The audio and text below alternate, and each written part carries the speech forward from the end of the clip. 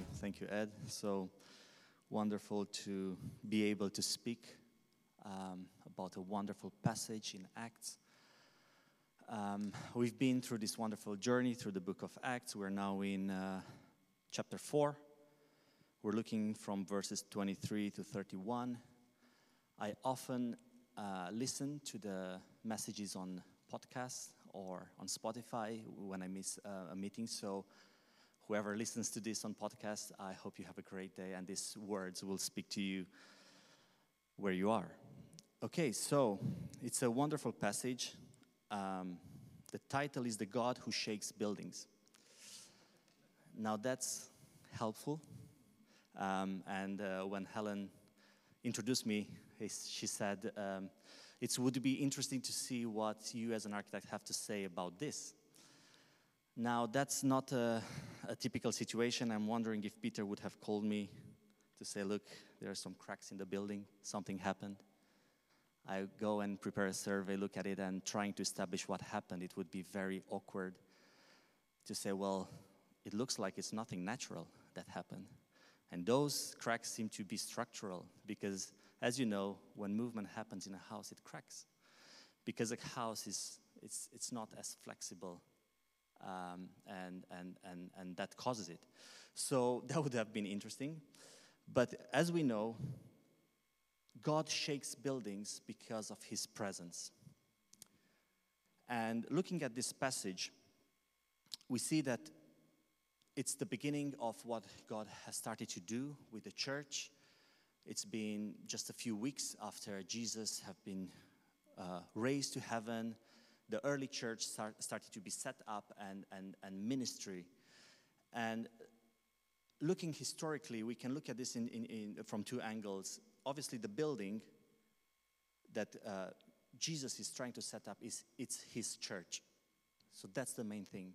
The building is its church. It's not a physical building like this. And the shaking is the manifestation of the Holy Spirit. We look in the Old Testament when Moses spoke to the people. We realized that there actually was not a building. They were moving in tents, and God would say, "Well, you know what? You don't need a building." And even when he brought the message to the Jewish people, to Israel, he came on the mountain, on Mount Sinai, and as he spoke, the mountain trembled. And that's a very interesting image, how God, when he is present, things are shaken. And David, we know that at one point he looks and he prays and he says, God, I want to build something for you. And the question back is, what will you build me? I mean, I am the builder of the earth. I've created the heavens and earth and everything you see. What will you be able to do for me? What will you be able to create for me? Even so, they start to make the temple, but more importantly, God was creating his people, building his church. As that was culminating with Jesus coming on earth and setting up the disciples and giving the great calling to say, go and make disciples, be witnesses of me to the end of the earth. So as we look at the text, it's verse 23. I'm just going to read the verses. Actually, the setting is very interesting. It's a bit paradoxical for me because I find it so strange that Peter and John would be held accountable of something they've done, a good thing they've done in the name of Jesus. On their release, Peter and John went back to their own people and reported all that the chief priest and the elders had said to them. When they heard this, they raised their voices together in prayer to God. Sovereign Lord, they said, you made the heavens and the earth and the sea and everything in them. You spoke by the Holy Spirit through the mouth of your servant, our father David. Now quoting from Psalm 2, it says, why do the nations rage and the people plot in vain? The kings of the earth rise up, and the rulers band together against the Lord and against his anointed one. Indeed, Herod and Pontius Pilate met together with the Gentiles and the people of Israel in this city to conspire against your holy servant Jesus, whom you anointed. They did what your power and will had decided beforehand should happen. Now, Lord, consider their threats and enable your servants to speak your word with great boldness. Stretch out your hand to heal and perform signs and wonders through the name of your holy servant Jesus. After they prayed, the place where they were meeting was shaken, and they were all filled with the Holy Spirit and spoke the word of God boldly.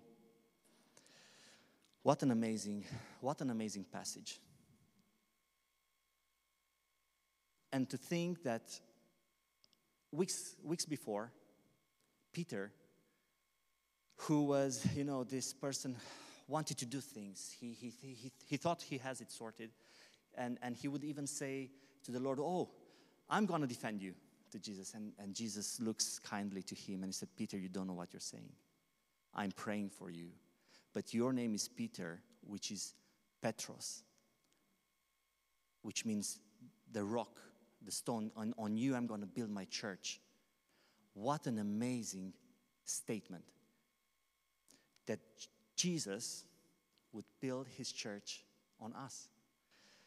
And the Bible speaks so often in this kind of terms of builder, the cornerstone. Jesus is the cornerstone. Just verses before, when Peter and John were in front of the high priest, it says from Psalm 118, it says, "You, the builders." This Jesus that you set aside, the stone that you thought it's unworthy, has become the cornerstone.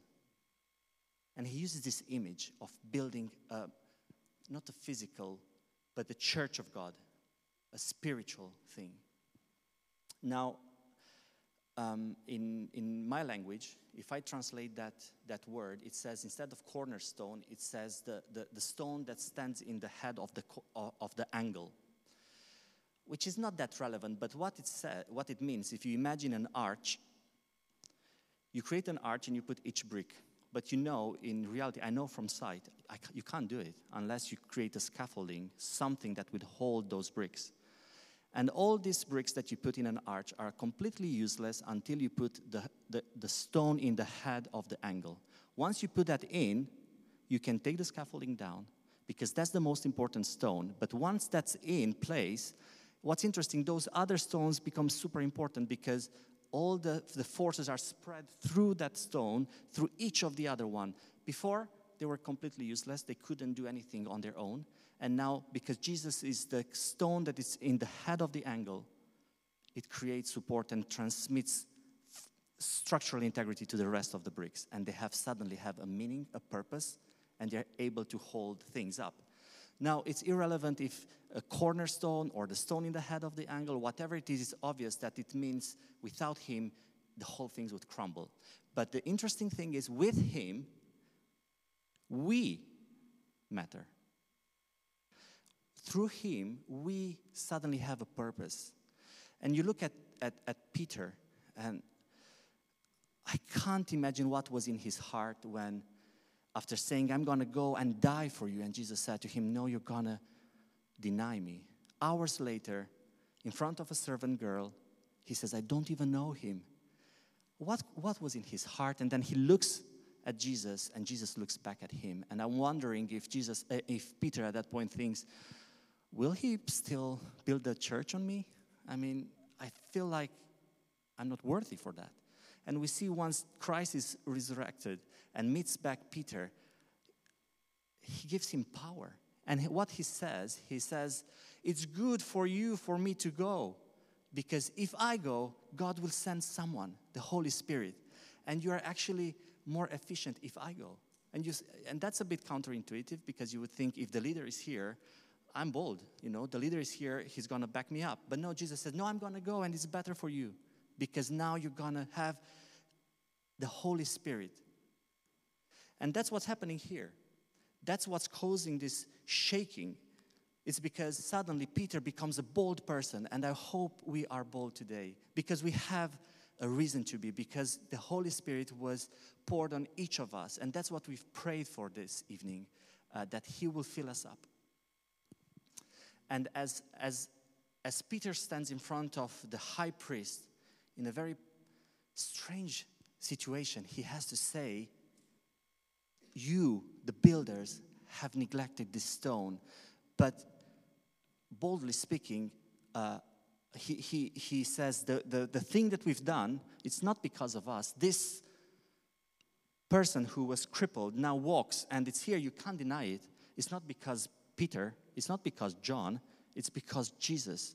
And the thing that you thought you've dealt with, that Jesus you thought you've dealt with, it's here. And through Him, that's what's happening.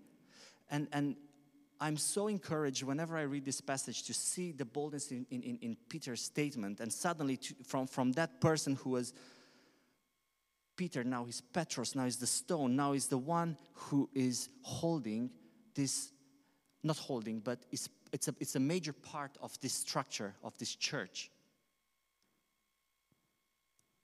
Don't you feel encouraged by that? That when you feel like, I'm not sure if I'm good enough now.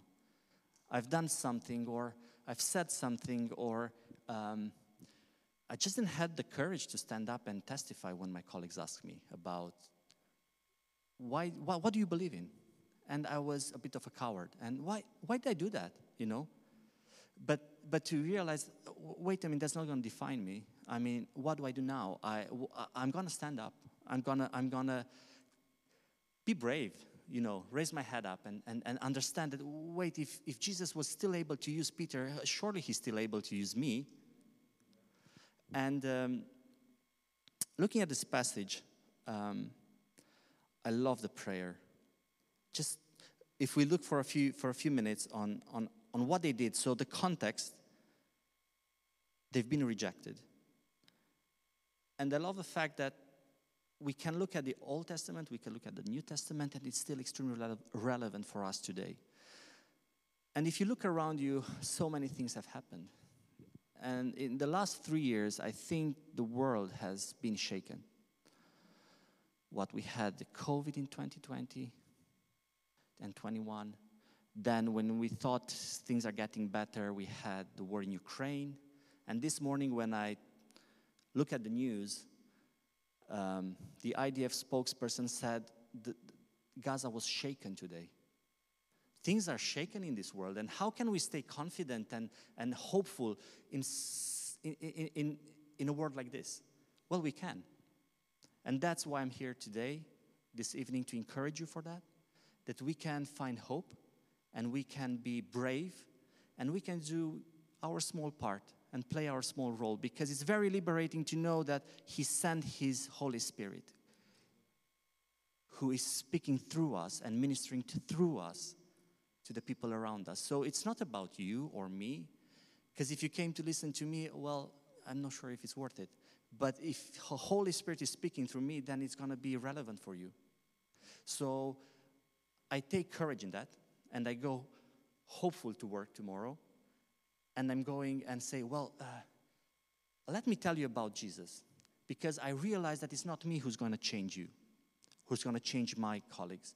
And I don't want to change them just for the sake of changing them. It's because this hope is real, and it's going to benefit them. And I'm bringing joy and peace in their life. So they faced a similar situation. It was awful. The priest said, don't ever go and speak in the name of Jesus again. I mean, come on. You're trying to close the door through this big wind that's pushing in. You can't do it, don't you realize? He's shaking the world. Jesus is shaking the world.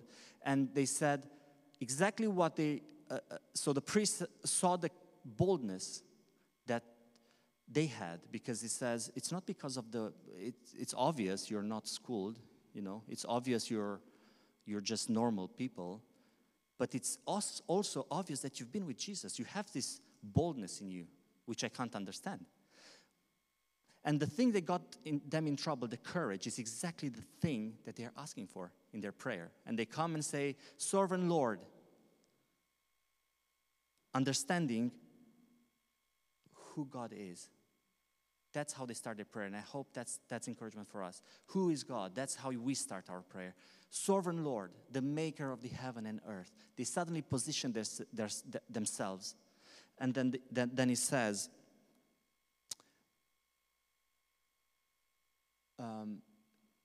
Sovereign Lord,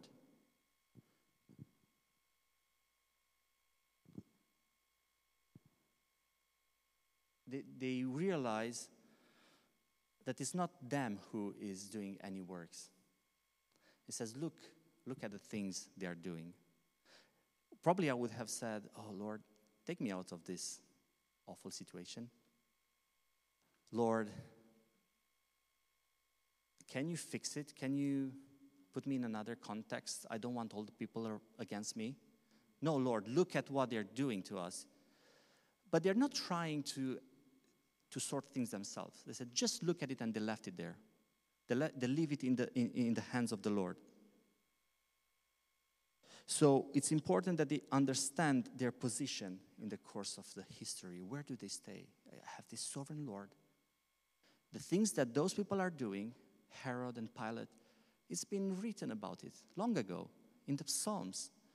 I mean, they are doing only the things that you've prepared before, you spoke about this. So suddenly we understand, hey, it's all planned in a way. We are small people, part of this big picture. So I think it's very important for us to be able to understand and position ourselves and understand what's our responsibility. They identify the issue, they leave it in God's hand, but then they request exactly the thing that got them in trouble. Give us more boldness. And stretch out your hands so through your name, healing and wonderful miracles will be done. And that's my prayer tonight. Lord, look at the things around us. But you know what, Lord, give us more courage and stretch out your hand so through us, your power will be visible to the people around us. So what happened? The place shook. They were all filled up with the Holy Spirit and spoke the word of God boldly. Oh, what I would love that to happen tonight. I would love Anne to have to call me and say, can you come and fix the building because it's cracked? Because we prayed last night and it shook. I would love, and I know that He's here with us to shake us up. And that's what happened then. But more importantly, it shook not the building mainly, but the spirit. And what happened in the world, you know what happened there when Jesus was raised from the death, the place shook. When He died, the place shook. The curtain was torn from top to bottom. When he was risen from the death, the place shook again. And now, again, it's shaking. And you'll see in chapter 16, it's shaking again. When the people praise Him. Because that's the manifestation of the Holy Spirit. And He is going to shake people around us. And just to end on a practical note, about 2 weeks ago, it was my son's birthday, and we were quite busy, and I quickly had to go in M&S in Harpenden. And I was quite rushed. And in front of me, there was this lady. You could see she was well off, well clothed, and suddenly I just hear she said, the person who, the cashier, he said, your card is not working. And she said, that's not possible. My card is working. And she rubbed it off and she said, try again. And I was there. I said, don't worry, I'll pay for you. To be honest, I think I said it before I even thought it. It was not a problem. I didn't even care how much it cost. It was just an instinct. And she looked at me and said, what? And I said, yeah, don't worry, I'll pay for you. She said, that's not possible. I said, why? Are you trying to stop me doing a good thing? She said, no, no, no, no, no, but nobody ever done this to me before. And she said, I'm almost 80 years old. I've never seen anyone trying to pay for my groceries. And I said, but don't feel ashamed. I know you have the money. It's not that thing. You know, I understand you're in a difficult situation, probably something wrong with your card. Don't worry about it. I'll pay for it. She looks at me. It was like quite busy in the shop, and she hugs me. And she started shaking. And I said, oh, God bless you, you know. And for me, the lesson was, it cost me 38 pounds. It was not much. But for her, it felt like it was something so important. It shook her. She was disorientated suddenly. She didn't know what to do. She started putting her things in my bags. And I said, no, you put it in your... You could see the impact it had on her. And it was such a small thing. It didn't cost me much. But for her, it was everything. And I just want to encourage you. You might do something small like that. And do it, you know. Just have the courage to do the small things. And I went home. I almost forgot about it. And interestingly, you can never outgive God. Somebody calls me and he says, oh, I've been praying and I asked God, who shall I bless? And he said, oh, God told me I should bless you. So I'm sending you 500 pounds. That happened less than, I don't know, in a matter of hours. And I said, thank you. Not because I didn't need the money, but I was in the shoes of that lady and understood, fine, if that's what God told you to do it, you know. And I was just blessed, and I was so, I thought, it's amazing how God will always outrun you. You will never be able to do more than he does. So I hope that's an encouragement for you. I hope that my message stirs up faith, gives you courage, because that's the main takeaway tonight, that we have courage, that we step up, that we do small things or big things, whatever God prepares for us to do, but act kindly and courageously and boldly. In the name of Jesus, I pray. I would encourage you to stand up and that we would end this night in prayer. So, Father God, you're so good to us. And we're here not because we didn't have any other thing to do tonight. We're here because we really trust that you can do something amazing. That you love us, that you consider us worthy to be part of your building, to be part of the church. Because of your sacrifice, we suddenly have value. We suddenly have meaning, and we are considered worthy. We are your hands and your feet, and we can do so much for you. But we could never pay for the amazing sacrifice that you've done to erase all our sins, give us hope, everlasting hope. Lord, I pray that tonight you would pour your Holy Spirit in a mighty name, in a mighty way, in the name of Jesus, that this place would be shaken and our spirits, more importantly, would be shaken. And that we will be able to take this power and spread it around us in the communities we live in. In the name of Jesus, I pray. Amen. Amen.